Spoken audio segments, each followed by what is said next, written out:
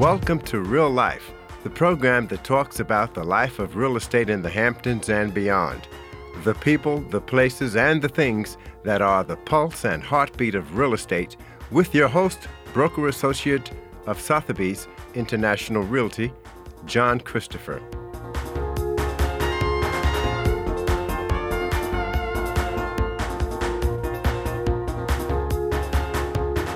Welcome back to Real Life, and this is your host, John Christopher. And today I have the owner and founder of Simon Harrison Real Estate, Simon Harrison. Simon, how are you? I'm great. Thanks for having me. Oh, it's a pleasure, Simon. We go back a long time. But before we talk about Sag Harbor and real estate, and specifically Sag Harbor, I'm always fascinated by people's journeys. So where did you grow up?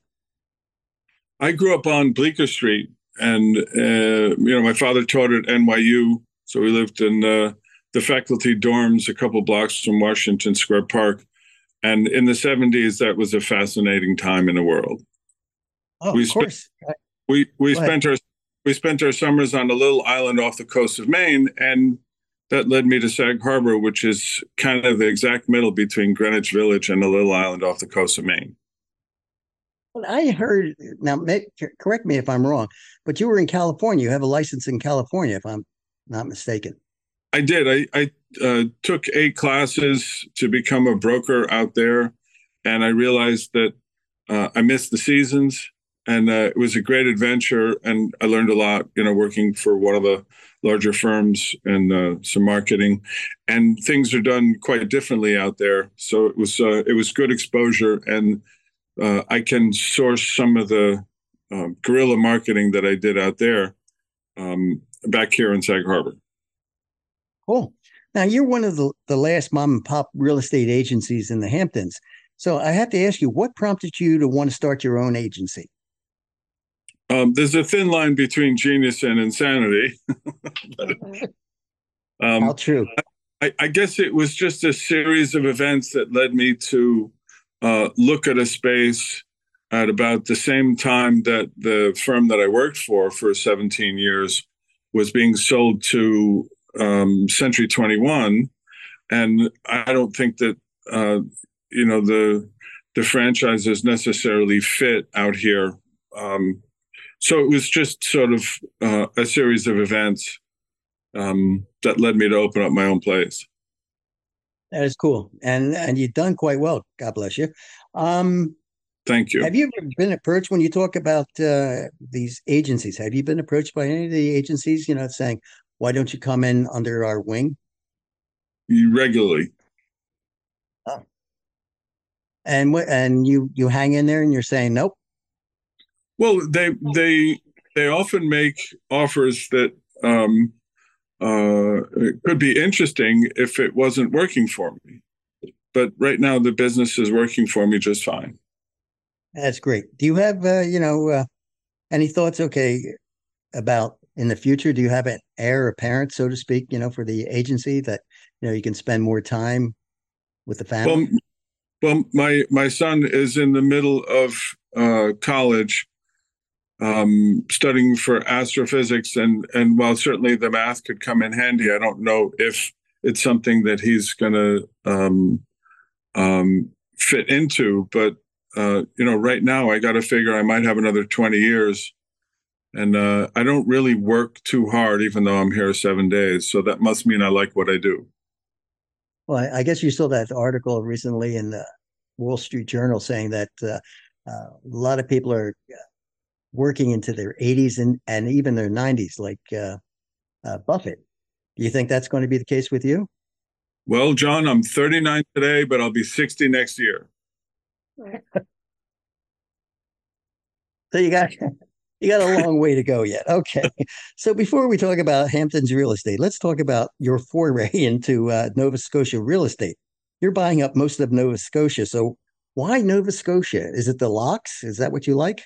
Well, it's funny. That's, my family rented an island for a month when I was about 8, and it was memorable. And I have 2 sisters and their families. They live near Bar Harbor, which is about 140 miles due east. So in the pandemic, I looked at this piece of property that was available next to that island near Shelburne, and saw that it was not only available, it had about a mile on a trout river that used to have salmon. And, my father and I were trout fishermen. We used to go to the Catskills and throughout the coast of Maine.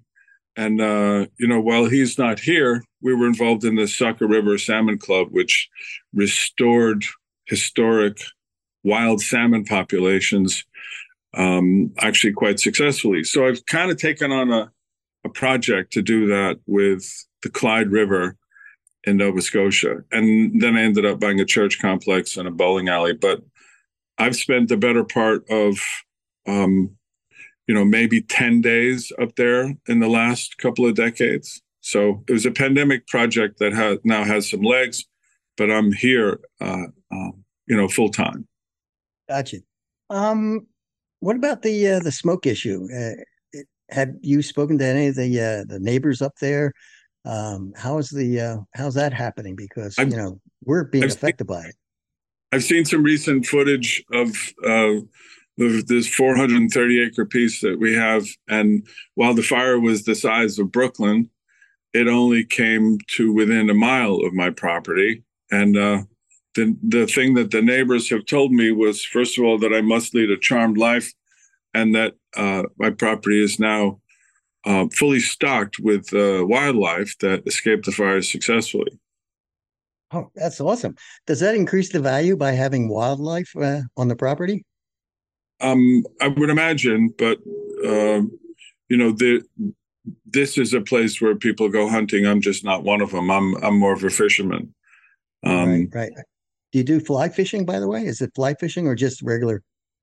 Fly fishing, specifically. I'm as much a surf caster as I am a fly fisherman. But in the last 25 years, I've become 100% catch and release. And I haven't caught a salmon in a while, but I'm hoping to change that. Okay, sounds like a plan.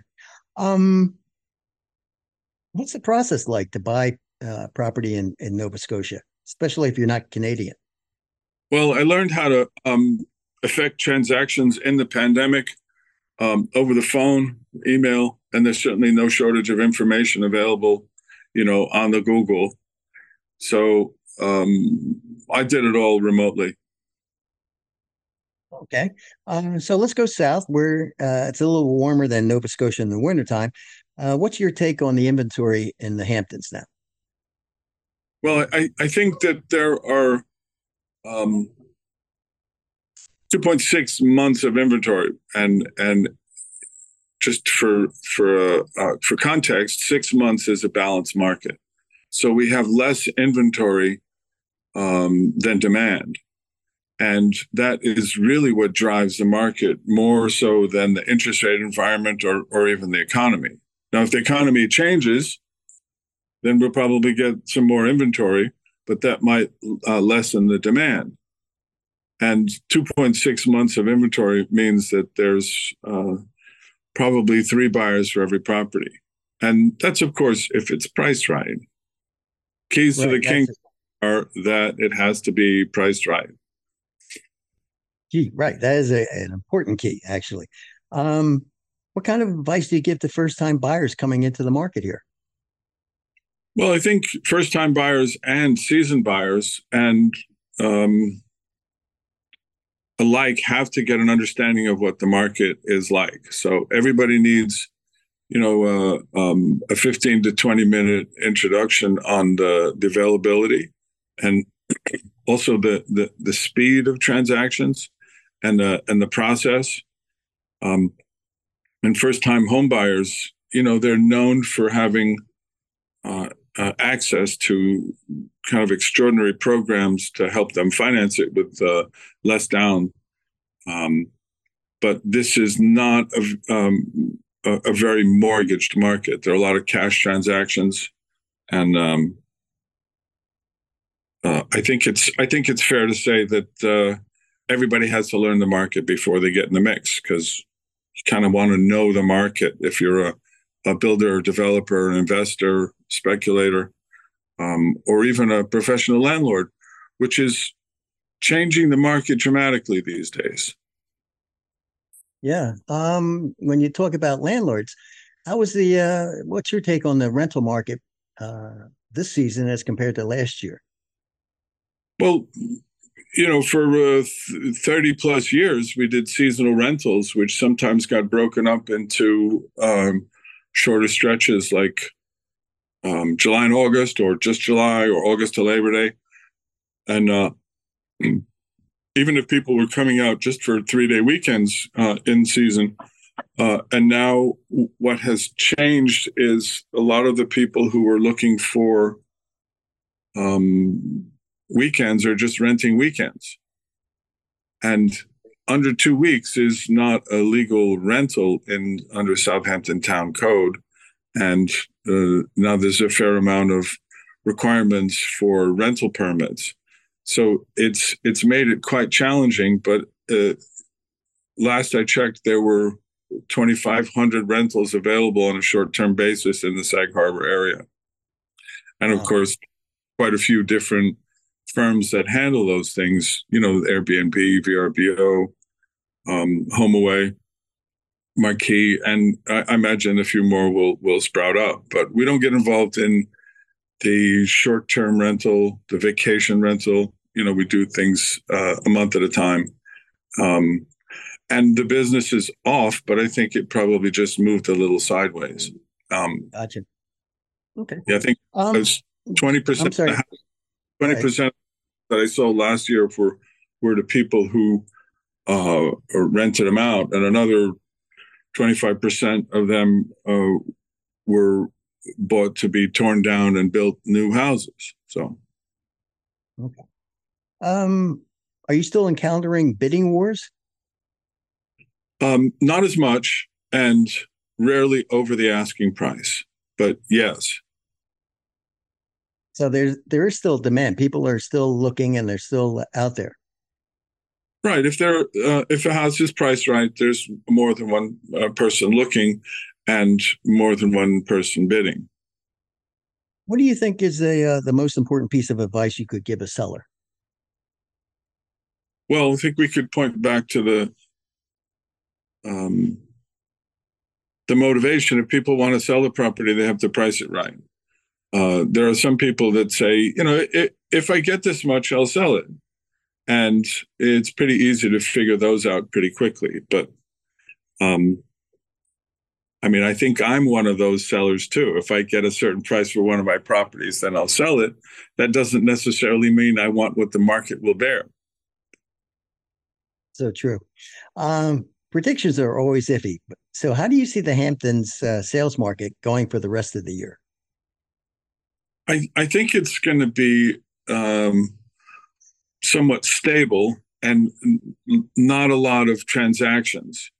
And when I say stable, I make reference to prices won't go up a lot, and I don't think they will go down a lot. And there are a lot of people, some professionals included, that see a headline that says market off 40%, when in fact that's just the transaction volume or the unit volume and not the price volume. Correct. If somebody had more questions for you, Simon, how could they contact you? Well, I have simonthebroker.com, and the original source of that was, I had a few too many driving awards. So I had a problem with my driver's license for a little bit. So I had a nickname of Simon the Bicycle. So simonthebroker.com. My email is simonthebroker@aol.com, and my cell phone is 917-822-6652. Thank you for asking. Thank you, Simon Harrison, for your insights and your perspective on real estate, especially Nova Scotia and the Hamptons. This is John Christopher for Real Life Broadcasting on the only NPR station on Long Island, WLIW 88.3 FM. Stay right where you are, since we'll be coming back with our next guest, Paul Leys of Newport, Rhode Island.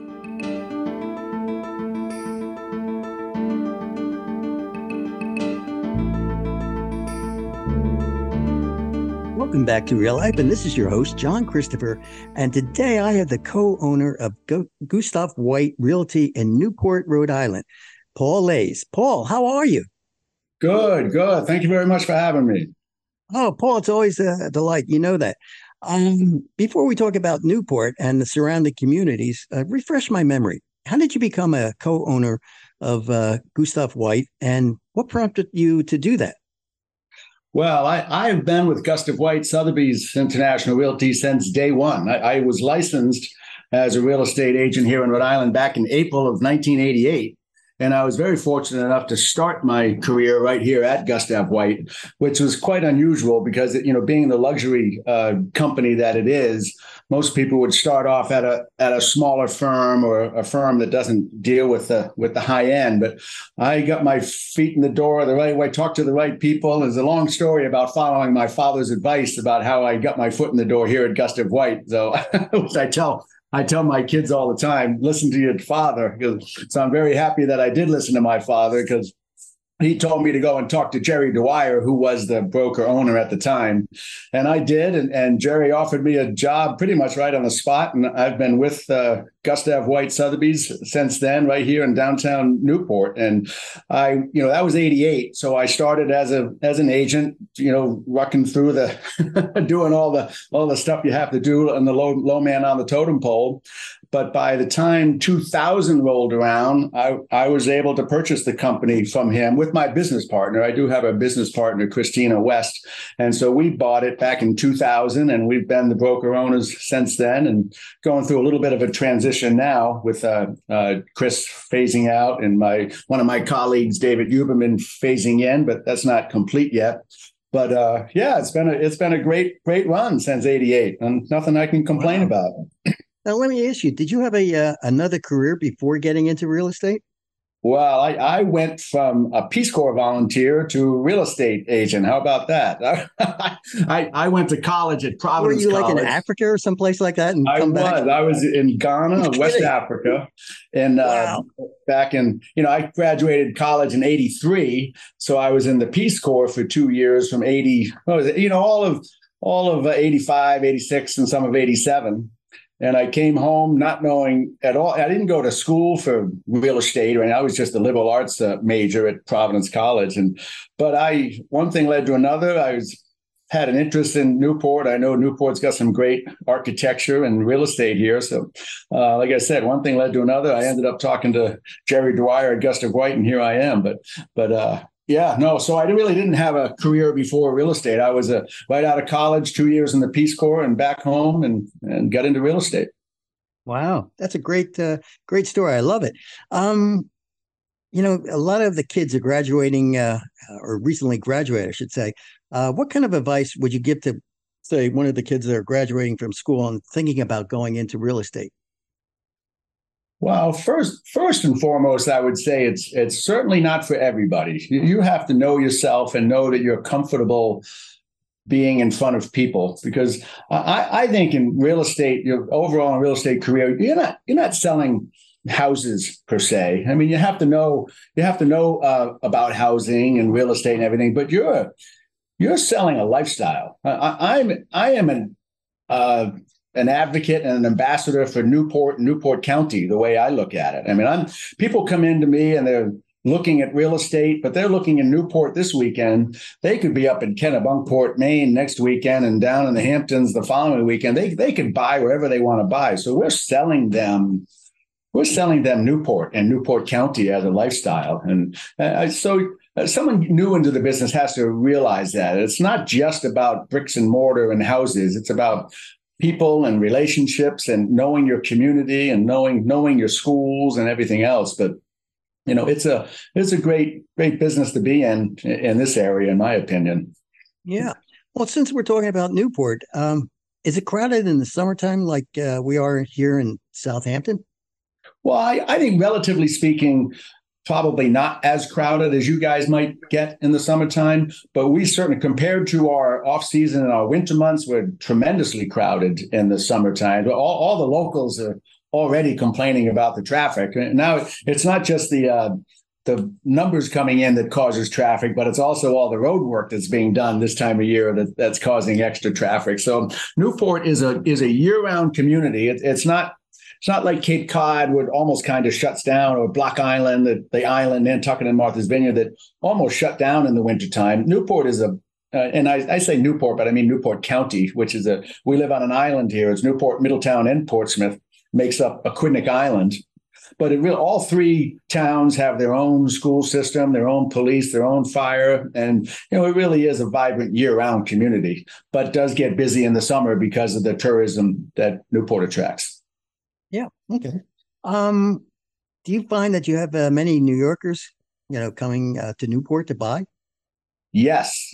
We have quite a drawing crowd. Our buyers, we draw from, I don't necessarily call it New York, but I call it the tri-state area. New York, Connecticut, New Jersey, that whole area encompassing the New York metro area. We get people from the outskirts coming, because it really, if you think about it, it's really a 3.5 hour drive from New York per se. But we also get a lot of Boston traffic. So we get the people coming from the north, whether it's Boston and surrounds, but also a lot of New York, Connecticut, that whole Fairfield and New Canaan and Westport area in Connecticut. We see a lot of that business as well. Any people from California? Just, because I know a lot of people are leaving California.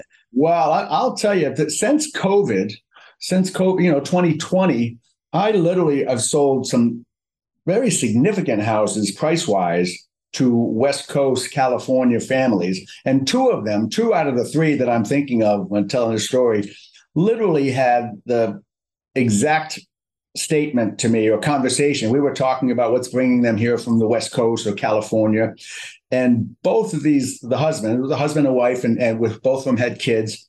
Both of them said, not verbatim, but more or less saying, we're leaving California because we're sick of the taxes, we're sick of the wildfires, and we're sick of the politics. And they say, we're coming east. So I've sold two $10+ million houses to two of those people who are saying, and they're not only coming to Newport, but they're coming east. So whether maybe east is Chicago for them, who knows?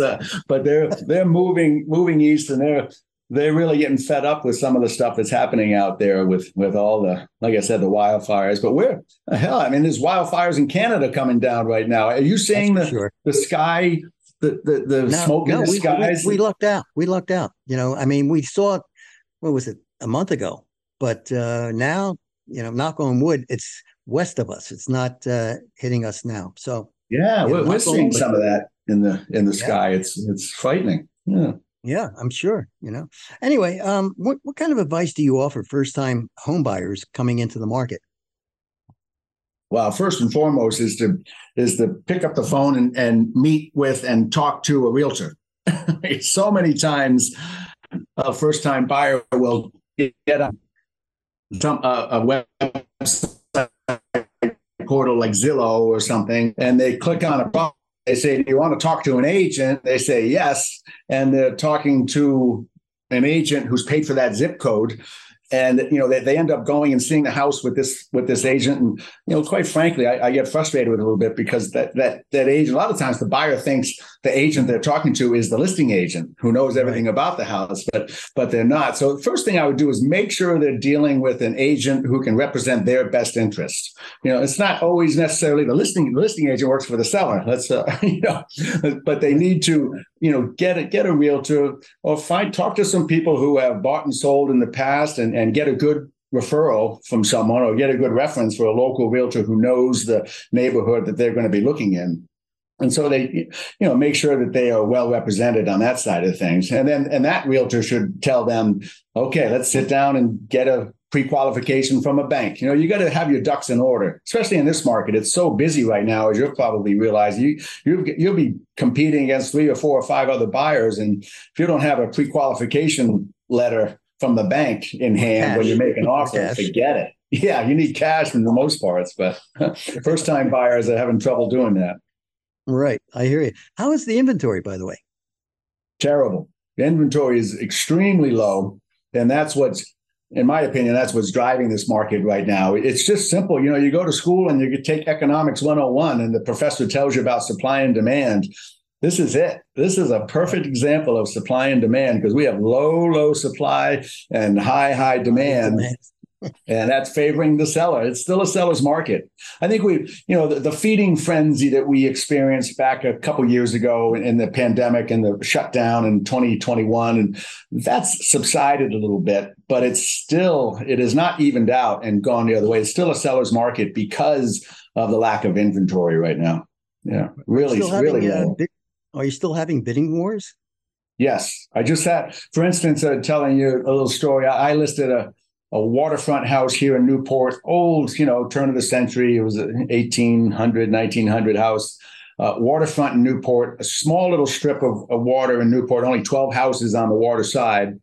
And this one needs a lot of work. We listed it at $4,295,000, which was a little bit higher than I was suggesting to my seller, but you know how people are. Everyone talks to sellers, and this is a well-known family. Everyone knew they were moving, so everyone gave them their opinion, and they said, "Well," she said, "everyone's telling me it's worth $4.5 million." I'm like, "Well, it's not worth $4.5 million. It really wasn't." So we listed it at $4,295,000. And showed it a dozen times the first month, and it had good activity, but zero offers. And I said, listen, we really got to come down to 3.9 to get this thing under 4 million. Put it under 4 million last week. We've got 2 offers, and one has been accepted, within a week after changing the price to under 4. So it is still a price sensitive market. I was willing to list it at the 4.295 because I've just seen too many crazy stories over the last couple of years about things selling for more than they should be selling for. But it didn't happen with this one. I think because of the condition of the house. It's a beautiful old house, but it needs a lot of updating and work. So, that's right.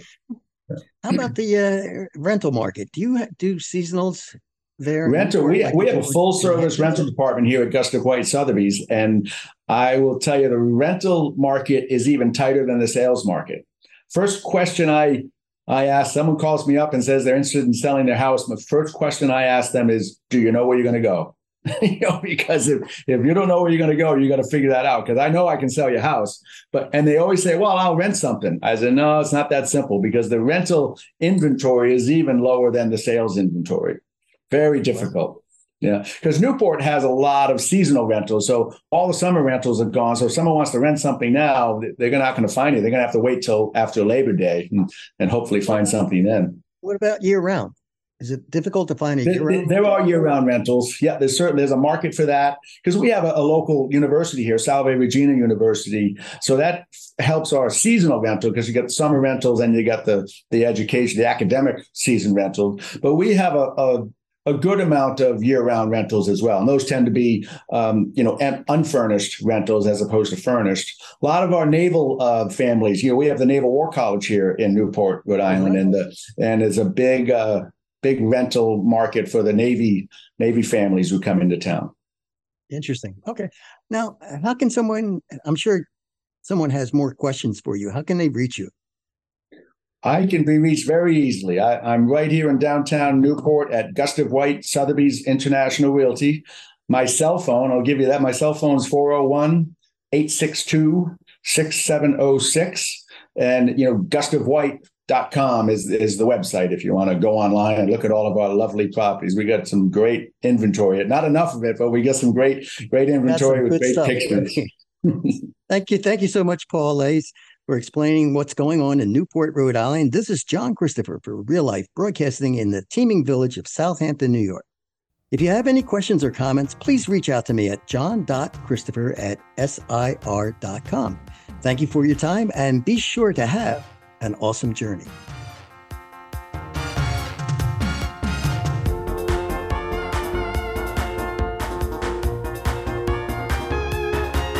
You have been listening to Real Life, the program that talks about the people, the places, and the things that are the pulse and heartbeat of real estate in the Hamptons and beyond, with host John Christopher, who also created the music for Real Life.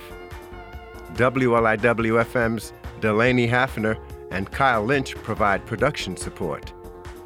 Thank you for joining us for Real Life, right here on listener-supported 88.3 WLIW FM, Long Island's only NPR station, which you can also find on your favorite streaming apps and at wliw.org/radio.